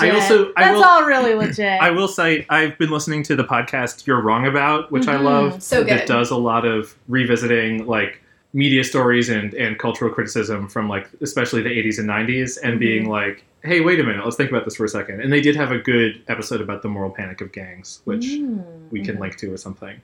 Yeah, I think there's just something that, like, your point about the, like, systemic issues, I think is what bothers me. It's like, I feel like this is again stepping out to the writer's perspective. It's like the writer is taking it as read that like, oh, these are like facets of society that everyone knows and acknowledges, and I'm not going to think about the deeper issues here. I'm just going to play off of it in kind of a funny way. And so like, it's not really that, because it's just the Animorphs leaning into the stereotypes, it doesn't really bother me as much as like the way that like Lauren is presented. But like, I don't know. If the owner of the 7-Eleven was like, you're not from any gang around here or whatever, like that would have been like way worse. But it just makes me think that I want to say the writer didn't was being very thoughtless when it comes to It seems like it, yeah. the larger picture of the city. And like the city isn't a character in the books. Yeah, that's true. It's really whatever human it needs society. to be at the moment. Yeah, human society isn't a character. Like it doesn't. It's all painted with a broad brush, a broad universal brush, compared to like the threat of aliens and stuff. So like it totally makes sense that it's like out of scope. I guess like 5 years later, I could see a writer making a joke about like them being terrorists in the same kind of way, and that's what makes it cringy. Another thing that's very 90s about the way they handle race is like you would think that. I think one of the things that doesn't sit right with me is that Axe is like sort of dressed up as a non-white teenager, but he never faces any. He never has to deal with the nuances of human society that would come with that. Yeah. So like there's a great Animorphs book about Axe being a human teen and like Cassie and Marco having to be like, yeah, this is what we deal with, and the other Animorphs being like, wait, what? As like a special episode of the week, right? Like, but it's like not on their radar at all. Yeah. Yeah, and the cover model for Axe is white. Yeah. For some reason. Seriously. I would like to complain about one other piece of weak plotting, which is when they're leaving the blood bank caper, the grandmother controller, who's basically Dolores Umbridge. I don't know if we want to talk about her more. No, that's all I wanted to say about her. She's Dolores Umbridge. Well, also, she's another human leading a bunch of Hork-Bajir because they can't, like, the Hork-Bajir controllers can't lead themselves, weirdly. I do hate how she goes from, like, being an interesting character to grandma controller to psycho granny by the time that she explodes at the end. Didn't like that. But anyway, she is chasing them in Birdmorph out of the blood bank, and she shoots the alley, and the alley explodes, and Tobias is like, there's like a chapter break, and Tobias is like, did half of us just die? And then they rise out of the smoke, and it's like, fine. Nope, they're fine, and they move on. It's like really weak cliffhangery plotting that I feel like the series usually doesn't do. It was also like Rachel attacked the blood bank and was like then surrounded by controllers, but like ran off to the circus and was fine. Yep. Like it was very much. I mean, she did get the circus in trouble because there was a rogue elephant, so they had to shut down and like leave town. So. Question mark. Well, we know what Applegrove thinks about circuses from book 7. Fair enough. I feel like this book more transparently than most had a lot of like, we wanted to go their way here, but not in this other place. So, hand wave. I also wanted to mention Rachel and Tobias in this book. Oh, they have a lot of really sweet moments. They do. Because I thought, like, I feel like they're so comfortable with each other in this book. I really, really, really, really like it. I love it so I much. wish there had been a little more angst about, like, shared mom issues or something, but they're just, like, really sweet to each other constantly. It's wonderful, and they're so supportive of each other. Like, Rachel just shows up for him time and time again. She rescues him, like, a lot, and I love it. It's very good. Uh-huh. And even in 48, we had this, I'm helping feed Tobias because his meadow's drying up thing, and it's, like, very fraught from Rachel's side. And then here we see her bringing him the McDonald's, and they share the meal, and it's a little awkward, and he feels a little weird about it, but it's fine. I like this exchange because it's so Rachel to present it this way. She flies up and she's like, look, before you get your feathers in a wad, just listen. I know I don't have to baby you. I know you can take care of yourself. But I also know your happy little meadow is about to dry up, and the weather guy on Channel 6 isn't predicting rain anytime soon. She pulled a Big Mac from the bag. So eat this and don't give me any grief, okay? And he says, that's one of the things I like best about Rachel. I don't need to admit to her that hawk life can be a little stressful. She just knows and tries to help. But she doesn't feel sorry for me. Or at least, she doesn't let me see her feel sorry for me. She lets me have my dignity. And it seems like they found this really nice balance. And I also love that we got to see, like, snippy Rachel, again, like, sort of in a positive context. Like, Tobias really enjoys that side of her. That works for him. But where's Rage Rachel? Where's Super Rachel? Like, it's so weird. Like, she's only like that in her own books now. It's so weird. It's a really weird characterization because this is the thing about Rachel that I love. She charges right in and lifts up her mom and Grizzly Bear Morph and, like, charges back out. But she also is, like, a truly caring partner who just wants her boyfriend to be able to eat. At one point, after that moment that Jenny just read, she gives him the like meat patty from the hamburger to eat as a hawk, and as he's eating it, she says to him, Tobias, we have very weird dates. And it's just like, it's so sweet, and she's wonderful in this book, and I think this is one of the things that I was most angry about in the last book, is that we didn't get this side of Rachel, and it's the side of her that I like the most. So I was happy to see it here. Although I'm gonna maybe argue that the last book, like, Crayak was trying to turn her into, like, Rachel Rage Monster, and, like, it didn't take, because this is who she really is. Like, But in 48, she is paranoid that the other Animorphs think she's losing it. And like That's Tobias... true, but that wasn't a Cryak dream. No, I know, but like Tobias you're is never... right, Tobias yeah. is never... He doesn't see at all the side of her Mm-hmm. that I think there is reason to worry about, right? Because it's like, it's not like Rachel is like a happy warrior. She does have some darkness in her. I feel like that idea They haven't figured out how to integrate it. Exactly. Mhm. It's like what I would love to see. Oh, she saves them all, and then she kills some extra Hork-Bajir she didn't need to, and people are like, "Oh, Rachel, that was like you didn't need to do that," and she's like, "It doesn't matter, right?" Like that would be a more nuanced and realistic portrayal of her, right? I don't want to see that though.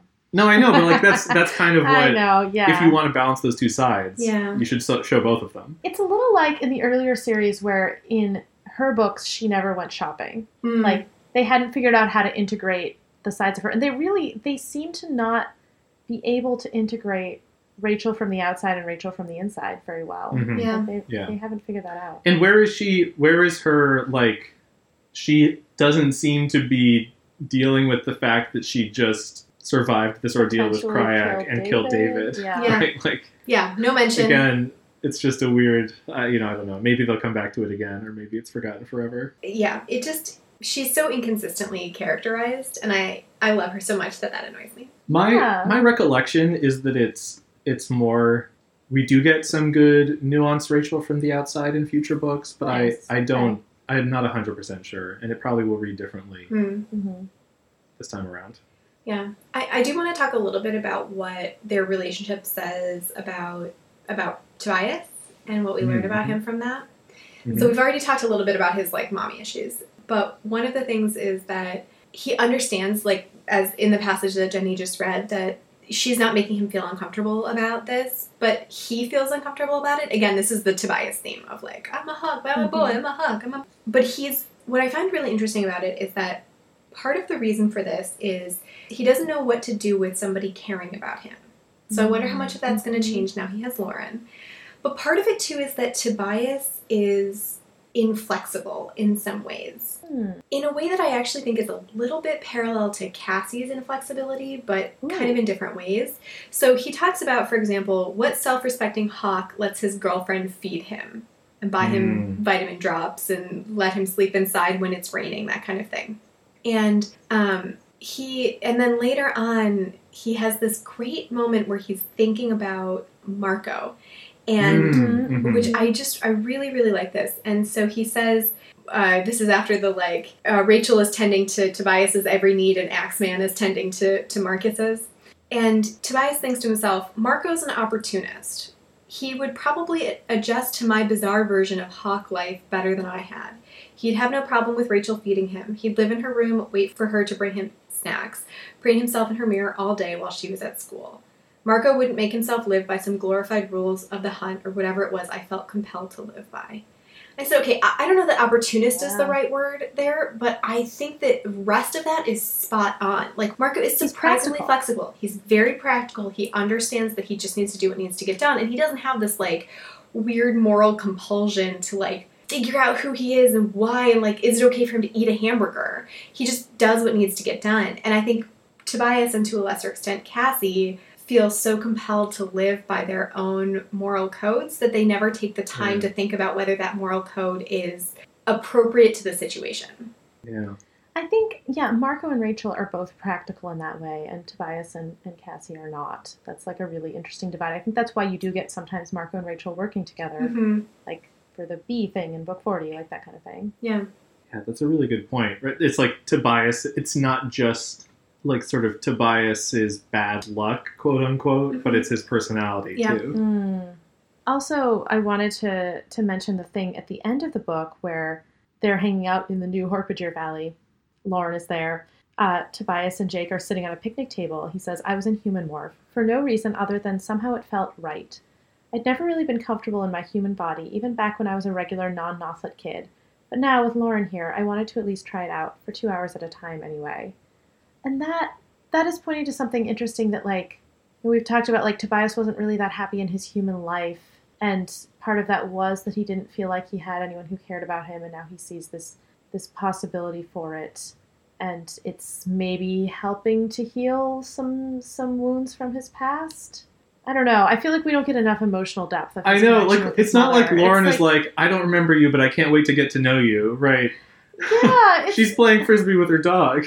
it feels like there's a lot missing, and it's like something these books do, right? Like they don't always give you the emotional resolution for the things. Yeah, yeah. And also, it seemed like the more important thing, like that the book thought was more important, was like her sacrificing herself for him, like moms do. It feels like this, I'm going to try being human a little bit, is like fitting with Tobias series themes, but not really with this book's themes, right? Like, it's kind of like coasting on, we know that Tobias has these issues, even though he didn't think about them that much in this book. And that's sort of okay. It's a series. Yeah. Also, listen, you've known your mom for like a hot second, and you're like, I guess I'll try being human for 2 hours at a time for her. Why don't you do that with Rachel? Hold her damn hand. What's wrong with you? He did morph human to have the meal with her. I'm just saying. Your theme is like, I'm her bird friend. I can't be her boyfriend. Like, yes, you can for 2 hours at a time. Come on. I also, about the ending, I felt like it was a really grim note to end on. Talking about Jake's family again. Do we have anything to say about that? Oh, yeah. I mean, we sort of talked about it, how they've, like, switched places, right? But, like, this thing, like, Jake's like, I don't know what will happen to them now. And Tobias is like, well, they'll stay alive. Like, Mr. One will keep them alive as, like, leverage for us. As long as we keep fighting, he'll keep them alive. And, like, that's intense. And it's, in particular, Tobias says, they're still alive. We can still save them. And Jake says, can we? He picked at the splintered edge of the picnic table. As long as we keep fighting, Visser One will keep them alive. Worried about Jake. We'll see how this goes. Right. And also, like, he's not fighting. His dream is dead. And his new dream is like, well, maybe they won't die. Right? Yeah. Instead of, like, we can go back to the way things were. Yikes. It's a very He's not grim, gonna pack very the golf Animorphs clubs ending. again. 90s moments? Yeah. Ted, what was your favorite 90s moment? No, there were a lot of good ones. Yes. Okay, so I think the one that I was most tickled by was that Jordan and Sarah are watching Cat Dog. Cat Dog. So I never watched Cat Dog. I knew of its existence, but I don't know if I ever actually saw it. So this morning Ted sang me the song, and it was great. Wait, Ted, sing the song. Well, one fine day with a woof and a purr, a baby was born and it caused a little stir. No blue buzzer, no three-eyed frog, just a canine feline, a little cat dog. Cat dog. Cat dog, doo-doo-doo. Alone in the world with a little cat dog. Yay, amazing. And I'm so glad I got to hear that they call twice. Axe a Pokemon. Pokemon. And they need to train him. I love that. What else was there? Well, when they're bullying Lauren, Tobias says to Marco, don't, like quoting him, don't call the cops or Fido here gets it. Maybe you shouldn't watch so much Nick at Night. I love that they're continually slamming their own TV show. It's fantastic. These books have an opinion about it. I forget, what was the context for my other favorite line? Oh, yeah. When Tobias is morphing the dog, and he's like, he has like a dog head and like, I don't know, like rump, like rear end, but he is a hawk in the middle. And Marco says, ew, Nightmare on Sesame Street. That was so good. Such a good line. Yes. At one point, also, Marco throws a TV guide at Tobias. Amazing. Things that don't matter anymore. Yeah, he had a CD tower in the scoop. Tobias describes the Animorphs as the cast of a Lifetime movie. Oh, that was a really interesting passage, yeah. Yeah. And then he describes them. So Lifetime movie is the 90s moment. But I did... Mm-hmm. Do we have any more 90s moments? Because I want to talk about that. There was a Barney backpack. That was pretty great. Perfect. Axe was wearing it to Honestly, carry the a cube. toy store is pretty 90s. Oh, there's still toy stores. I don't know. Yeah, There's just well, Amazon. they aren't open right now, but Toys R Us is one. gone, right? I wanted to talk about the beginning because, weirdly, this book does more than any of the books we've read recently to describe the plot of the Animorphs. It's one of the classic best. exposition. Yeah, like the whole first chapter is Tobias like carefully walking through who they are, what they're doing, and why, and kind of major plot beats in a way that I feel like we really haven't had recently. And I thought that was really interesting. I feel like part of it was that he needed to like be really thorough so he'd have an excuse to talk about Lauren. But I think also, yeah, it's a good thing And for also, them like, to sometimes. this book felt a lot more like you were saying at the beginning, Gray. It's like kind of a classic Animorphs team. Like they're supporting each other. Even They go on though a couple missions. Does have this huge shift. Even though it upends the series, right? But like it it felt very comforting, Mhm. especially after the past 3 books, Yeah. where it's been very different. Yeah. That Yeah. makes sense. Anything else we want to say before I predict the next book? Ooh, okay. I don't think so. The Ultimate, which is confusingly not the last book. I wanted to point out that, so I have a little list of the titles and whose they are, and some of these are very funny if you put the title of the book with the person. So, for example, the last Cassie book was Unexpected Cassie, and this one is Ultimate Cassie. Oh, first we get Super Rachel, and then we get Ultimate Cassie. Yes, and then we've got Absolute Marco, Sacrifice Axe, which I feel is an instruction. Answer That's a Jake, prediction right there. and then beginning Rachel, which is like not overly helpful, but Sacrifice Axe is like my favorite combination. That is amazing. Okay, You're clear for the inside cover. Ooh. all right. This is a Cassie book. The cover's horrifying. She's morphing into an owl. The little cut text is, "Now there are no more secrets," and the inside is her as an owl flying through a city. I wish I could help predict this. I know. Oh, maybe I know 2 things that happen in this book. You want to help me predict it based on those No, two no, things? no. Darn. No.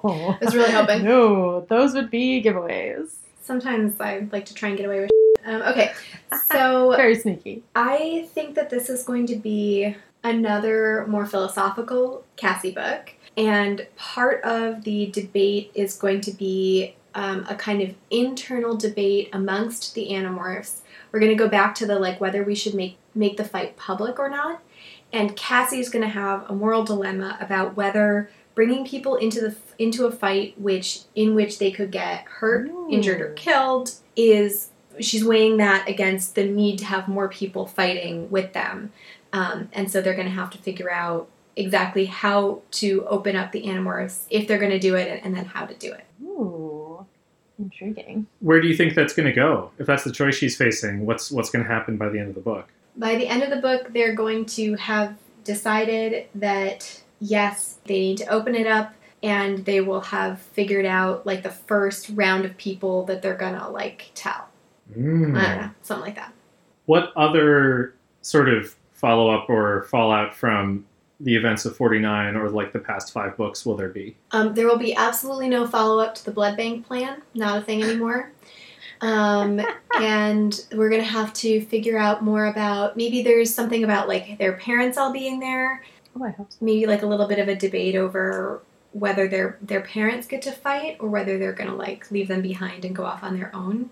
And maybe somebody finally tells Lauren about Elfangor. That would be a good thing to do, yeah. Any other follow-up questions? I don't have any that aren't too on the nose. Okay. So it's a pretty good prediction. Yeah, this sounds momentous. I'm excited to read about it. I don't know. That's my prediction for next time. All right. See you then.